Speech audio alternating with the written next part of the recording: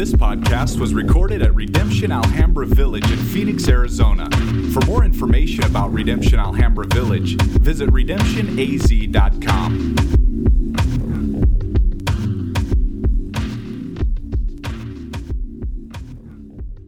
It's good to see y'all here today.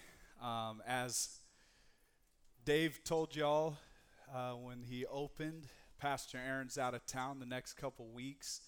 And I'm so thankful for him and his life and the example that he sets for us. And all of our pastors are bivocational, so any chance they get to go on vacation is a huge deal, to be refreshed and renewed, to spend time with family, quality time, just ministering to our kids, our wives, spending time together is always a big deal, and so I'm just thankful anytime that happens. Also, Wes is out of town with his family, and just a huge blessing that is. So be praying for them. Also, you may have noticed our young population thinned out a bit this week. We had quite a few youth that went to camp this week with, I think it was 600 or 700 kids from Redemption Church all across the valley and the state. And so that's a really exciting thing. My son's there, first year at camp, and that's pretty legit. I remember how significant those times for me were, and so I really do covet your prayers for all the kids, but my son, and been praying that God just reveals himself in a new way, and seeing our young people really just grow in their passion for the Lord.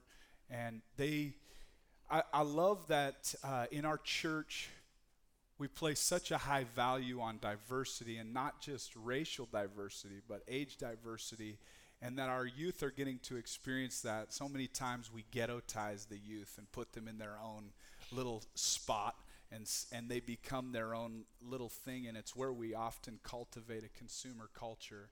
Who can ever throw the best pizza party and have the best illustrations and the coolest 5-minute message are the people that get the most crowds, right? And to see a group that is passionate about Jesus, who want to know Jesus, who are not perfect, who want to learn from you all, who look to you and desire to emulate Christ in you, is a wonderful thing. So I thank you for that, but be praying for the youth, be thinking towards how we can better display Christ to them. It really is a massive privilege to be able to stand here today with you guys and to be able to share the gospel. And so together, why don't we stand together and read this text. If you don't have a Bible, lift your hand up. We have some phenomenal young men that will give you a Bible that you can either keep if you don't have one. It will be our gift to you, or you can give it back and we can reuse that.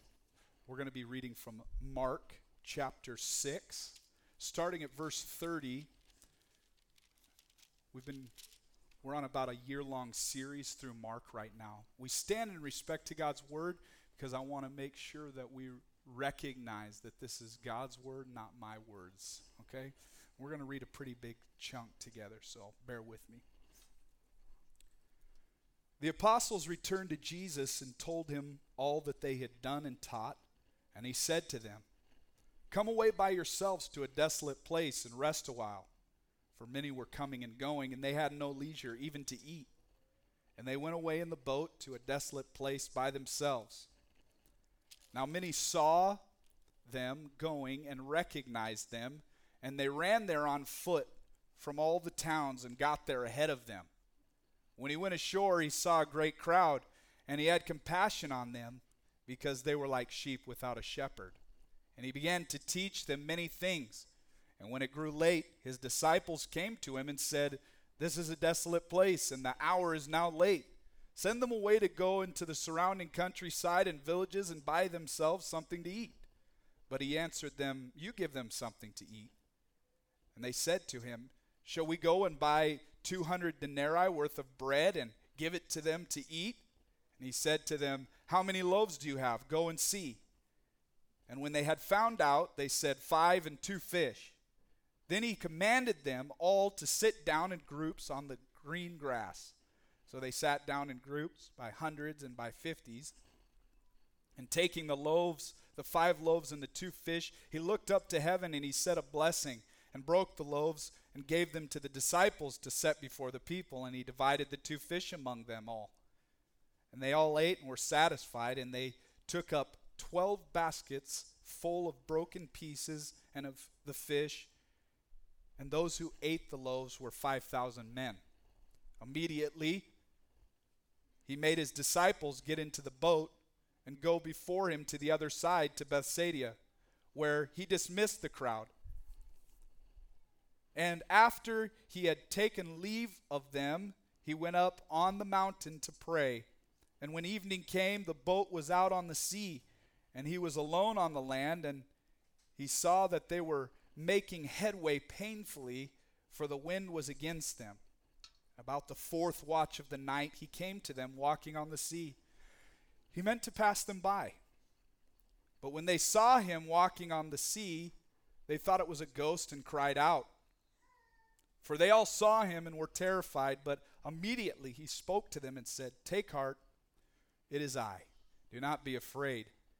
And he got into the boat with them, and the wind ceased, and they were utterly astounded, for they did not understand about the loaves, but their hearts were hardened. When they had crossed over, they came to the land of Gennesaret and moored to the shore.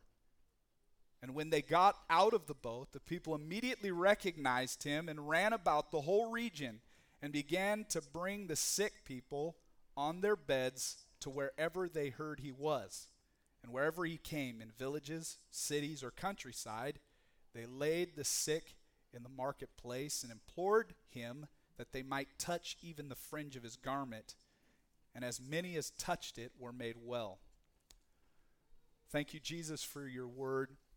We ask that your Spirit speak through me today to properly share the intent of your heart for your people, for the crowds, and about your character, God. In your name, amen. You may be seated. It's kind of an interesting thing. I haven't been able to preach, or haven't taken the opportunity to preach in over a year. And so one of the things I love about Redemption Church is that we gather together with the other congregations, pastors, to prepare our sermons together. We do a preaching collective 10 days before we preach.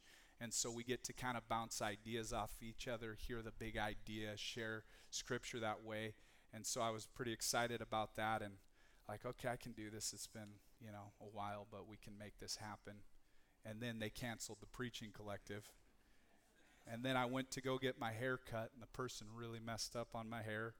And so I'm a little insecure up here today with a sermon that I prepared and a bad haircut. And so if I do a terrible job today, you can blame the haircut, okay? And if I do good, then blame the preaching collective that they didn't meet. Good, okay? So, like I said before, it's a massive privilege to stand here and share Jesus with you guys today. I really believe that we're a part of something that's unique and wonderful. What God's Spirit is doing in this city, in this church, in this congregation is so beautiful to me. I feel like the word awe is a great way to describe how I feel about Redemption Church. The reason why is Acts 2:42, 43, that little section there, it's talking about them, and it says that the people devoted themselves to the apostles' teaching and to fellowship, to the breaking of bread and prayer, and awe came upon every soul. And that's how I feel about it, being about this church. It's because I really can't point to anything that we're doing special. It's faithful people devoting themselves to the teachings of the Bible, to living life together, to eating together, to praying together. and in our intentional devotion, God begins to display himself very supernaturally, and we can't take any credit for it. It's just, we're just reading the Bible, praying, novel idea, let's follow what Scripture says to do. And then Jesus shows up and we go, what is going on right now? And so awe is really the only way that I can describe it. And I'm humbled to see the kingdom of God displayed through your love, through the diversity this church displays, through generosity and through humility. And with that said, we have so many gifted teachers that it humbles me to be able to stand here and share Jesus with you. We have so many that I look at in this room. I look at their life, their sacrifice, and their service, and it humbles me because I'm aware that by far I'm not the best at this, but I'm honored to be a part of it. I'm honored to be included in it and to be given the opportunity to teach you today. Hopefully, we can all walk out of here together asking ourselves the question, how does this text shape my life? And how does this make us even more like Jesus? As you heard while I was reading through this, we're going through the book of Mark. It's about a year-long series, and it's making me really nervous to approach Scripture this way because I've never taught such a big section of Scripture. And Redemption Church did this intentionally because, as Dave said, we could have taken little bits and pieces of this to preach each one of those things. There's three great stories there that could be broken down.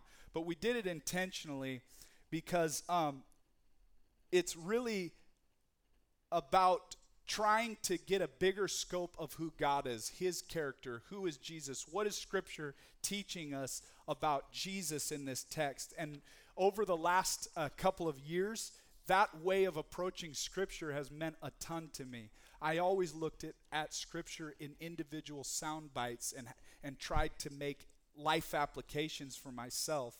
And to look at Scripture as the overarching narrative, the overarching story of our whole life.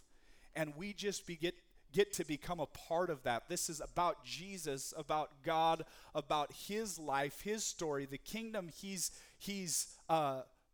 is creating, what he's already redeemed, and how he's going to come back and make all things right someday has changed the way that I live my life. It doesn't look like me anymore. It looks like him. Right?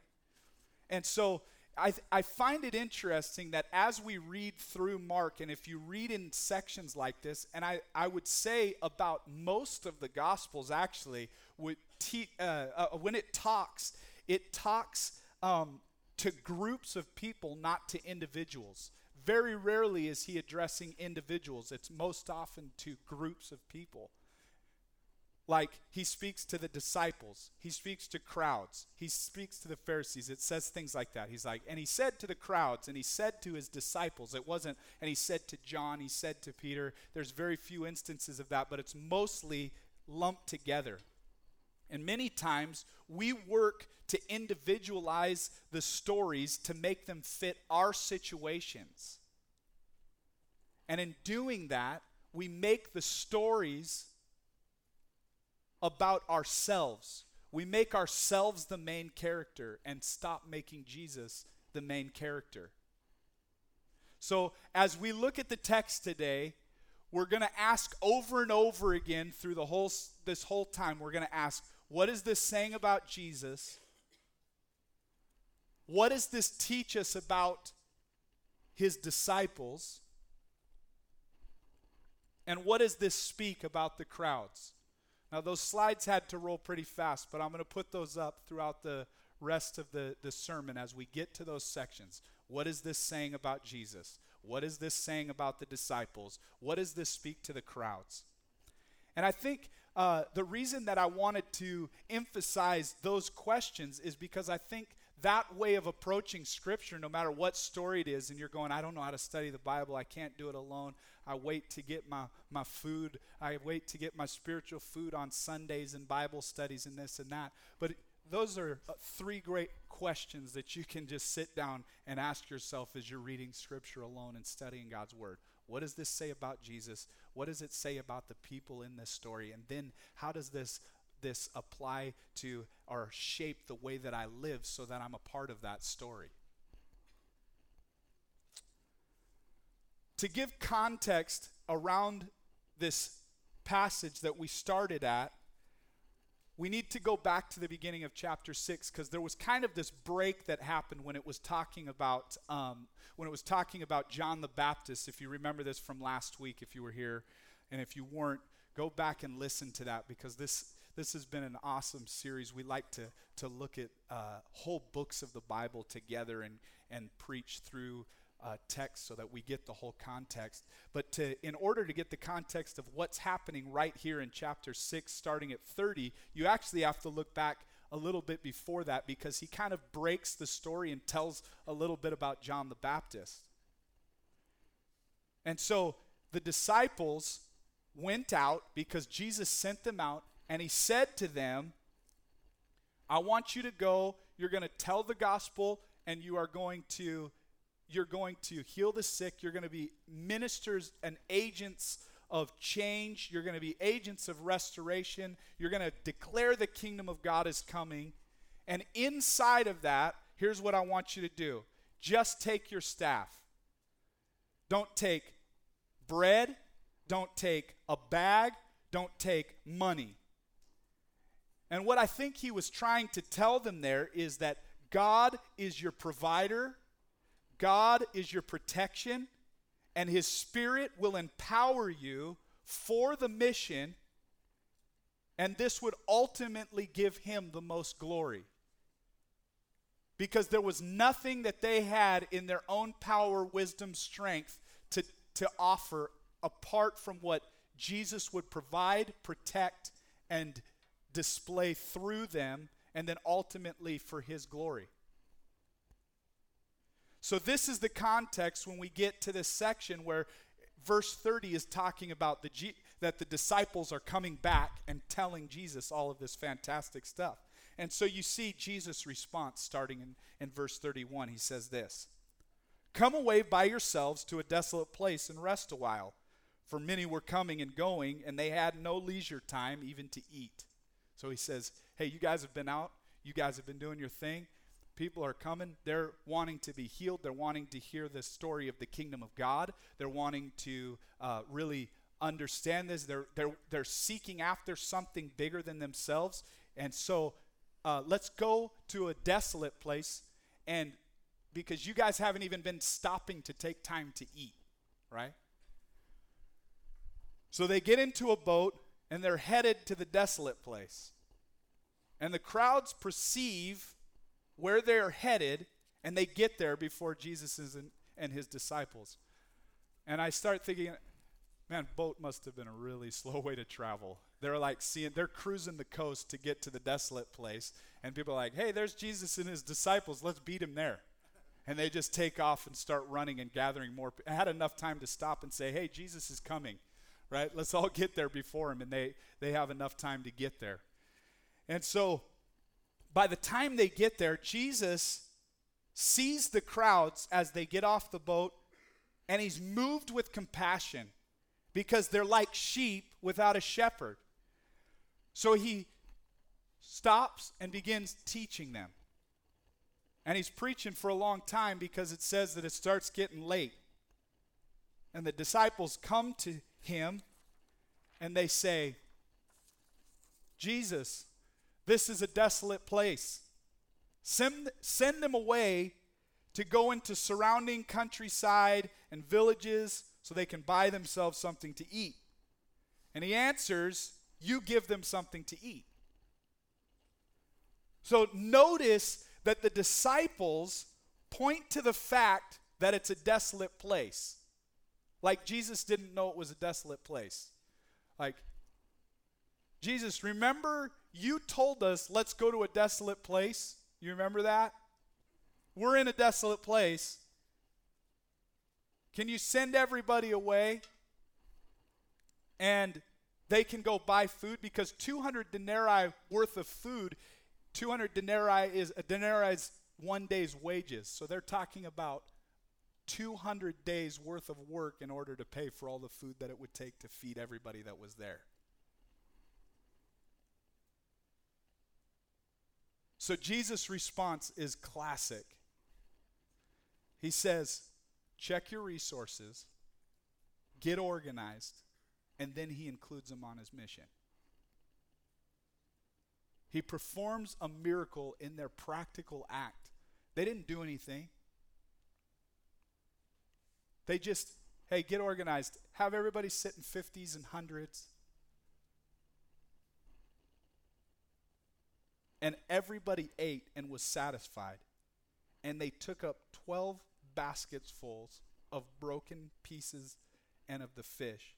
And those who ate the loaves were 5,000 men, not including the women and children. So if it's my size of family, that could have been like 100,000 people.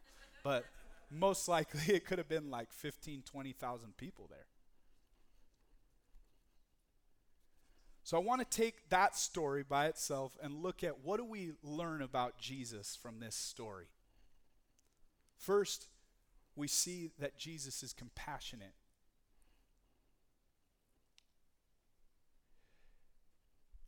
Second, we see that he's moved by people without direction. Now, think about this. I want you to remember this. The time that they're in this tension of that Jesus is there, but the prophets have stopped speaking for a long time, and they're living under a different different type of kingdom at that time. They're not in their own land. They're under somebody else's rulership, and they're waiting for this Messiah to come. And this is the tension of that time.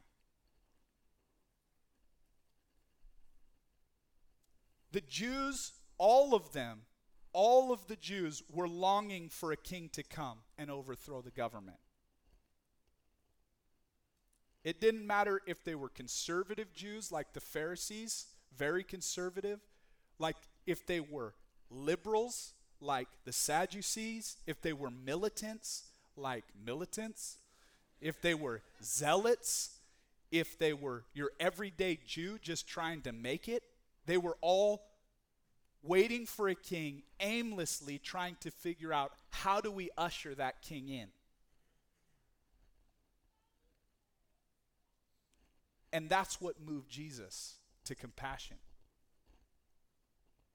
The third thing that we see is that he includes his disciples on his mission. The church is the agents of displaying the kingdom of God on earth now until Jesus comes back and makes all things right. It's our responsibility to display the kingdom of God now. And that's what Jesus did with his disciples. He was there. He could have done it all. And he goes, break them up into groups. I'm including you. Here's a piece for you, a piece for you. Could you imagine how small? That must have been a big fish. Like, because they had to break that up by 6 people. Like, he's handing it out to all 12 of his disciples. They get a little piece of fish and bread. Now go feed everybody. He just prays for it. And then I think it's crazy too. Remember, he just came back. They just came back from doing all these things and telling Jesus. Remember, and then he takes them to the desolate place. They were just on mission and they're excited about, hey, we declared the gospel. People were healed. Demons were cast out. This is awesome. But then they wanted to send everybody away. And Jesus again is showing them his provision, his protection, his power.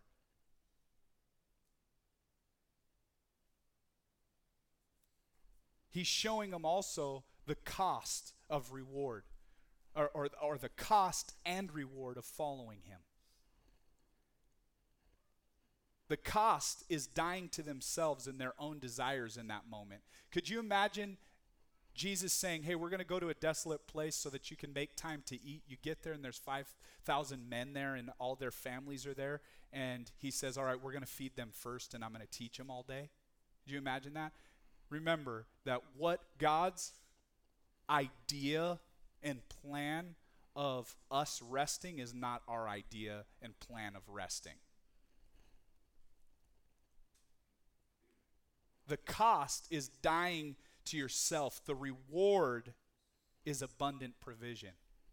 I think that's an interesting thought too. And this is a loose parallel, but hear me on this because I just thought it was really interesting that the number of baskets that were left over was 12. How many disciples were there? 12. They weren't making time for themselves to stop and eat, but when the food was all divvied out, they had an abundance, an overflow of food that they had a full basket full for each disciple. It's a crazy thought. Then the last thing I'd like to make a point of, this list may not be comprehensive, but a last thing that I saw in here is he is showing that they can do mission as they go. They went away to find time to eat, and then they ended up feeding thousands of people and having leftovers. See, that goes back to what I was saying, is that here's these disciples going away thinking they're going to be alone, and that could have been cool. But the reality is that he was saying, I'm going to take you to a place because you guys are neglecting eating. I'm going to take you to a desolate place where I have to provide everything, where I will empower everything, and there's going to be so much abundance. You will still be sacrificing and living your life to serve other people, but inside of the sacrifice, inside of your service, there's going to be an overflow and abundance so much that you won't even know what to do with it at the end. And I can't tell you how many times I've seen that in people around me. I'm seriously, like, I look at finances of people who they're just living for themselves and they're like, I can't pay any of my bills. They begin sacrificing, bringing other people into their homes. And then you go to them, you're like, man, you must be really struggling. They're like, I don't know how to explain it. There's so much abundance. I need nothing. I lack nothing and I can't explain why. Next, we'll take a look at what we learn about the disciples in this text. They were called to a life of sacrifice. Next thing is they were called to always be learning. This is an interesting thing. We hate this idea. In theory, we like to be learners or whatever and do our thing, but we hate the idea that after I give my life to Christ, I'm going to have to keep learning and growing and changing. We hate this idea because we want to be perfect and everything to be great once we say, I've invited Jesus into my life. Now I'm good. I'm not going to sin anymore. I'm going to repay you my debt through my good works and I'm going to somehow show you that I don't need anything else anymore. Your life is an ongoing repentance, ongoing learning life. And I've dealt with people where I've sat and I've talked to them and they say things like, I'm just a burden on the community. I'm just a weight because I keep falling into the same sins over and over. I keep repeating the same things and I'm obviously just a screw up and I'd rather suffer alone, so I'm going to isolate myself from the rest of the church and the body of Christ, and I'm not going to participate anymore. The reason that you would think that way is if you don't believe that your life is ever being made into the image of Christ. You are righteous because of Christ. You're being made righteous because of Christ.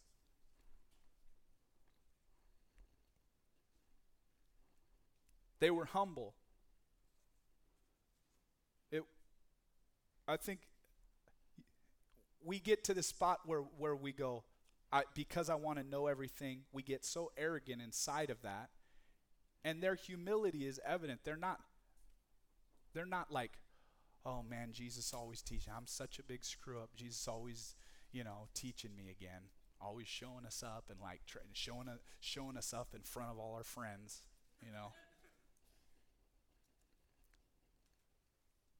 And the last thing, the overflow of life was more real in sacrifice. I like that one. The overflow of life is more real in sacrifice. For them, like we talked about, the abundance of food that was left over. So what do we learn about the crowds? They're longing for all things to be right.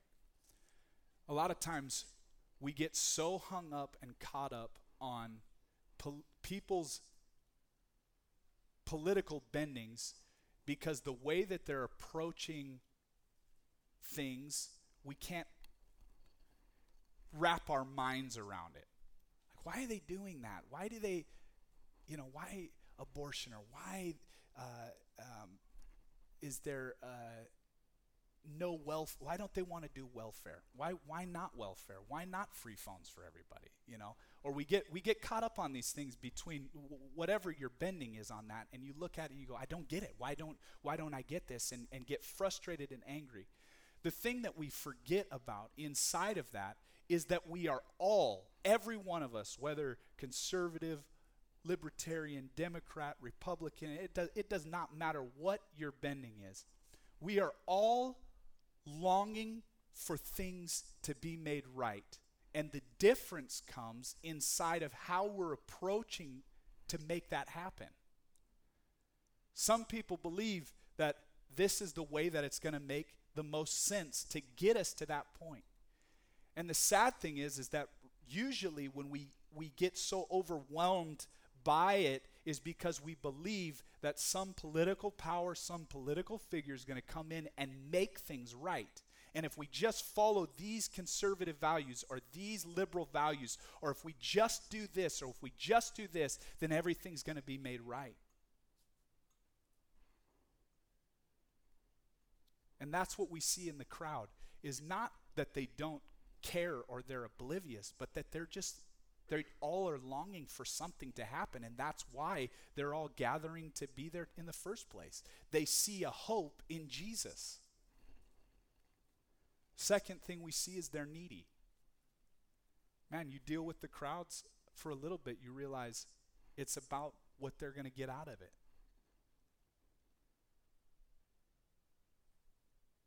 And the third thing we see about the crowd in this is they were moved. They were what moved Jesus. People were his passion.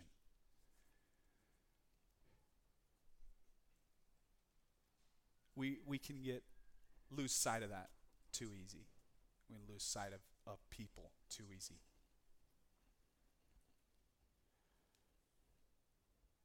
So I don't have a really clean transition into this next story, but I think that's good because it says immediately. So there's really not a clean transition even here. So I'm just going to do this really sloppy and go, there's a transition right here into story 2.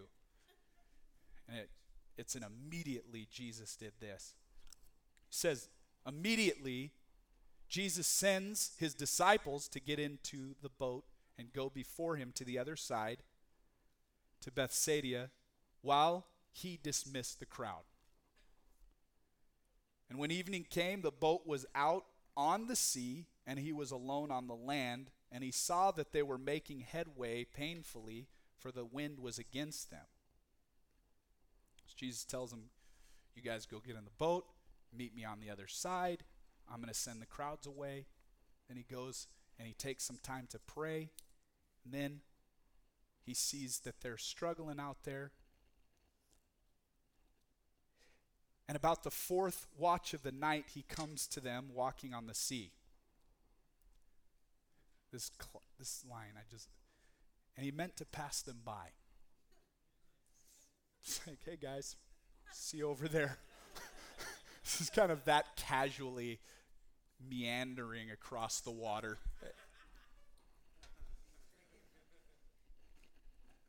But when they saw him walking on the sea, they thought it was a ghost and cried out, for they all saw him and were terrified. This is good. because I like that it says they all saw him and were terrified, because I could just imagine that it took all of them recognizing that he was there so that they could be, Peter, do you see that? John, you're seeing what I'm seeing here? Are we all seeing somebody walking on the water right now? And then not until they all recognized it and saw it, we're terrified. And he speaks, take heart. Jesus says, take heart. Don't be afraid. He gets in the boat. The wind stops. And they were utterly astounded because they didn't understand the loaves. That's the last story. That's from the last story.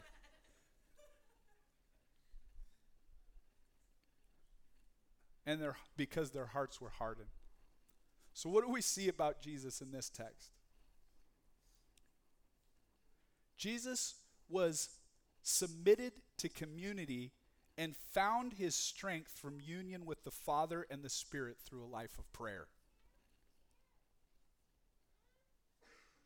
I think that's a very important thing that we could glance over. Verse 46, after he had taken leave of them, he went up to the mountain to pray. It's where Jesus found his power, his provision, his protection in the comfort of the community of the Godhead, the perfect union that he chooses to include us in, even though it was perfect in and of itself. Jesus is aware of the struggle and teaches them through unrest. You get that? He's standing on the shoreline, kind of like the people were, oh, there's Jesus and his disciples. This time Jesus is standing there. Yeah, they're having a hard time. And instead of stopping the wind at that moment, it says he waits a while they keep pressing against the wind. Then he walks out and he means to pass them by. But he uses that moment as another teaching moment. He doesn't remove the storm. He uses the storm to teach them. I like this too. Jesus displays, speaks, and demonstrates to shape us.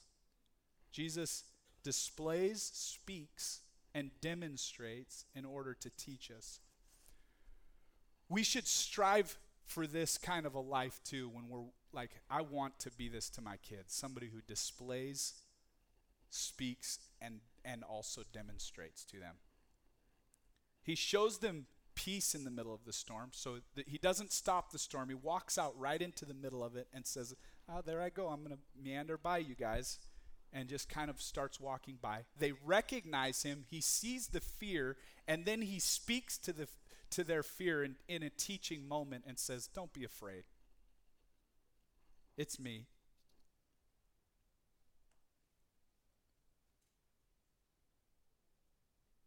And then he demonstrates his power. Gets into the boat, and the storm stops.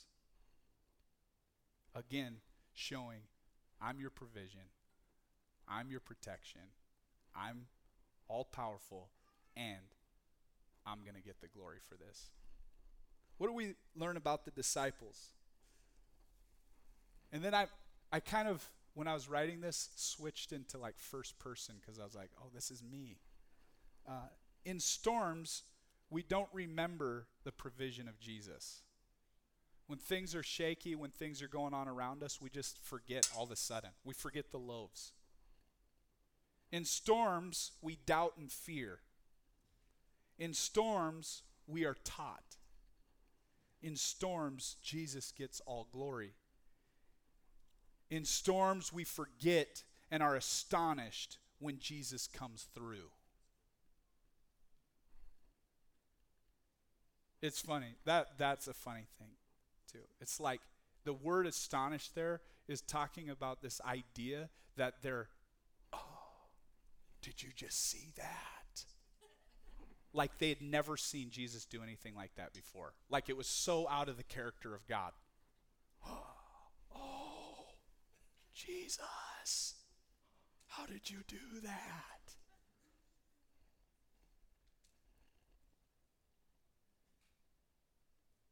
And then it's classic again that it's because they forgot the loaves, right? It's like, oh, you didn't just feed 5,000 people, but you made the storm stop. I forgot about the loaves.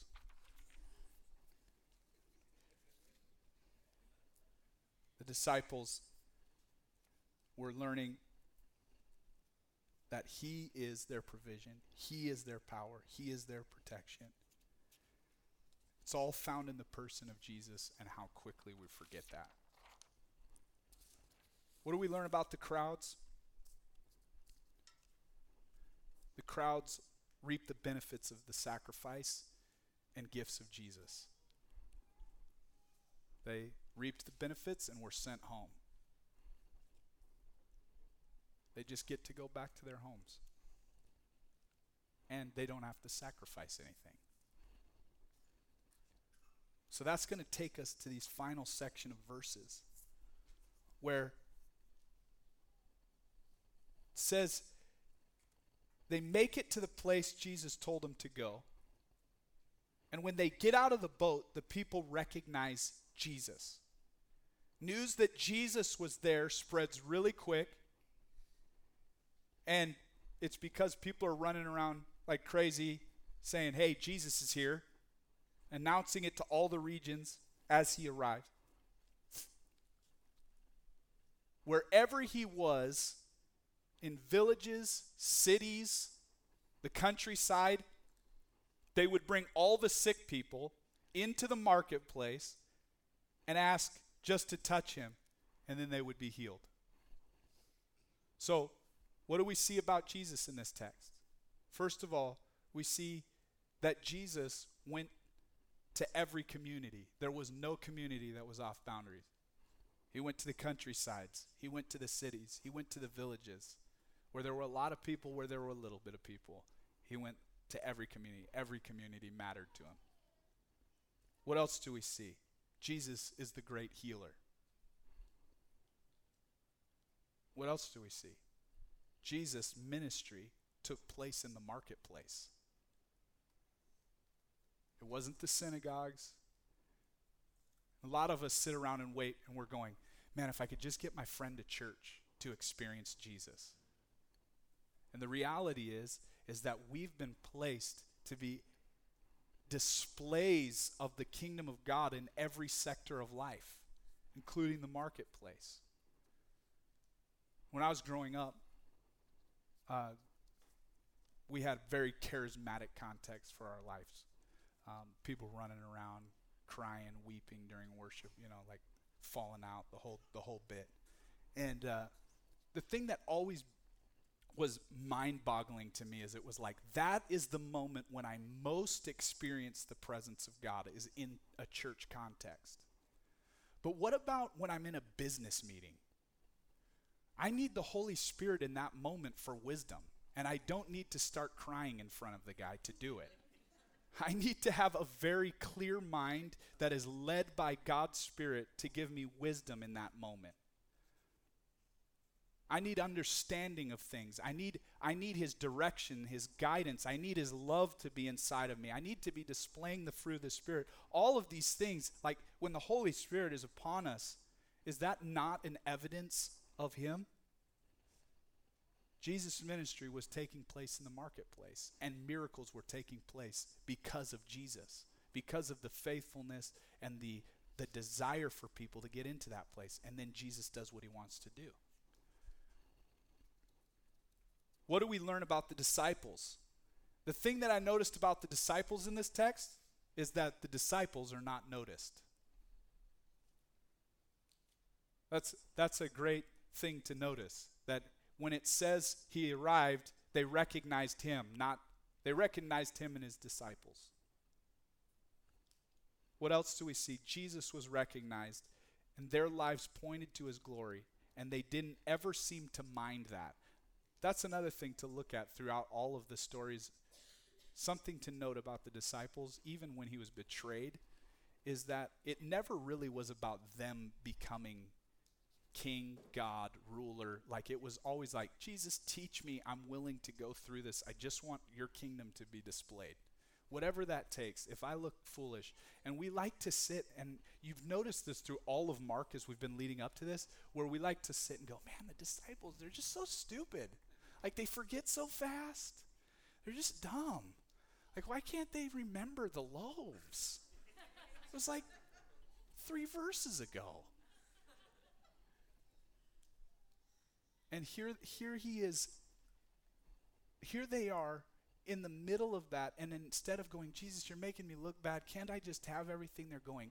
Every one of these things that I'm going through begins to, is shaping me to be like Jesus. What do we learn about the crowds?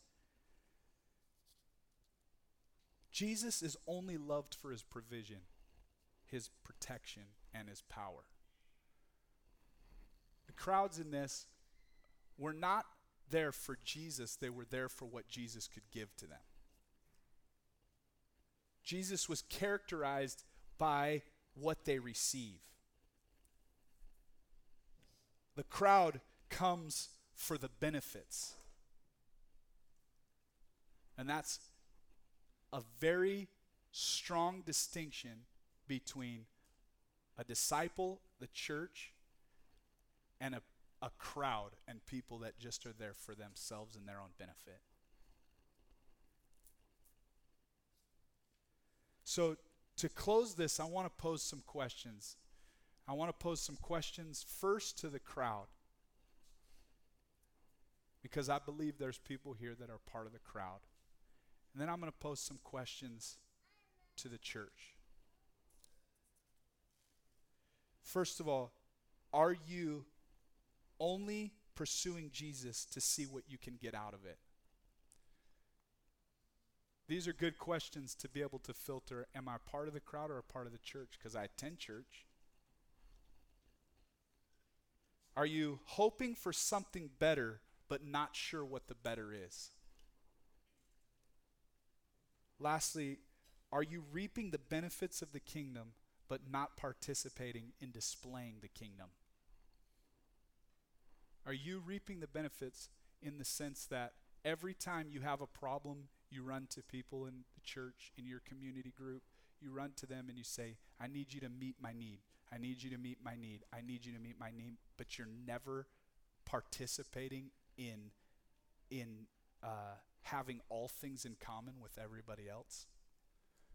In service, in love, in sacrifice, in giving. You only reap the benefits of the kingdom, but you don't display the kingdom.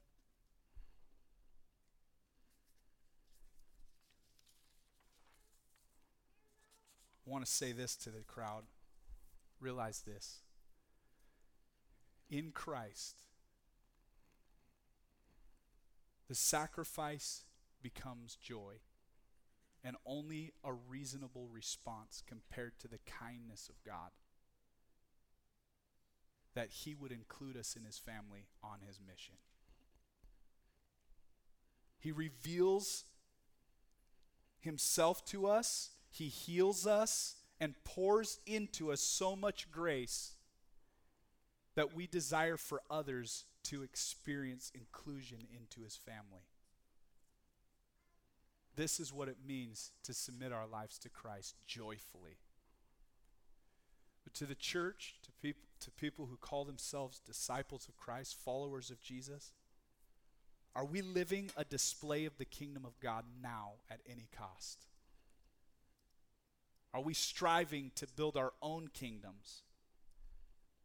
Do storms make us easily forget the provision, protection, and power we are given in order to point people to Jesus? Do we get frustrated in our imperfection, or do we rejoice in the lessons that each trial and failure teaches us? Remember that.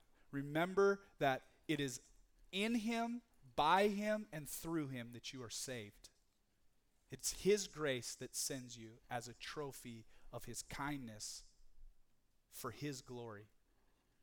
Because that's the reality of what we are. It's not that we did something special, but that by saving us, people look and go, why would God save you?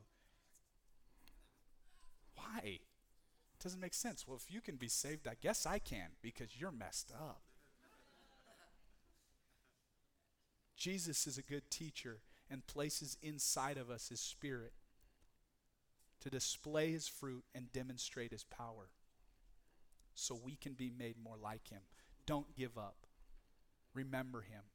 Don't forget the loaves. Fix your eyes on Jesus. It's all in him. As we take communion today, I want to make a reminder that communion is for the disciples, for the church. And it's for the crowd to watch and say, I want that. If you're not a believer today, you can watch as we participate in remembering Jesus.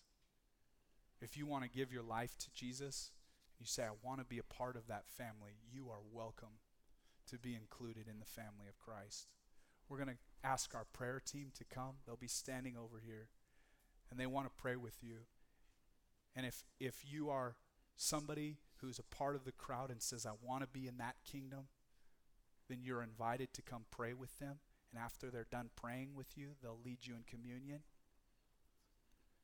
If you're a part of the church and you're saying, my eyes have been looking to myself, my eyes have been, what do I get out of this? My eyes have been selfish. I have lost sacrificial living because I feel like I'm getting burnt out and overwhelmed. And Jesus says, come with me to a desolate place where I teach you how to serve and love others and to be provided for abundantly. If that's you, you can come and get prayer as well.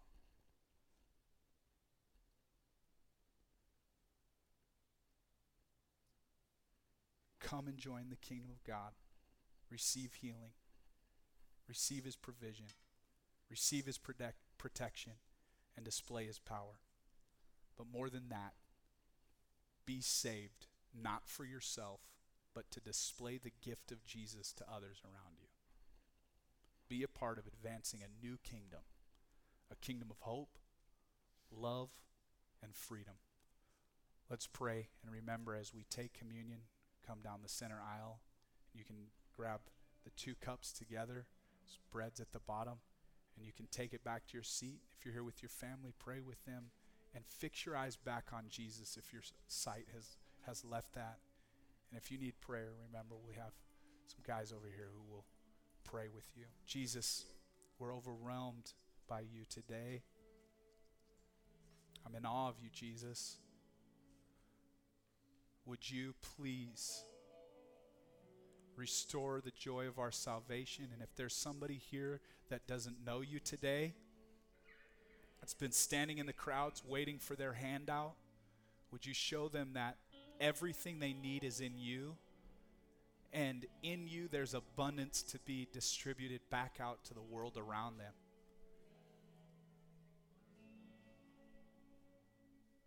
We do this to remember you, Jesus. Your body, your blood that was sacrificed for the payment of our sins to display your glory. Let us be participants in showing your kingdom until you come again and make all things right, God.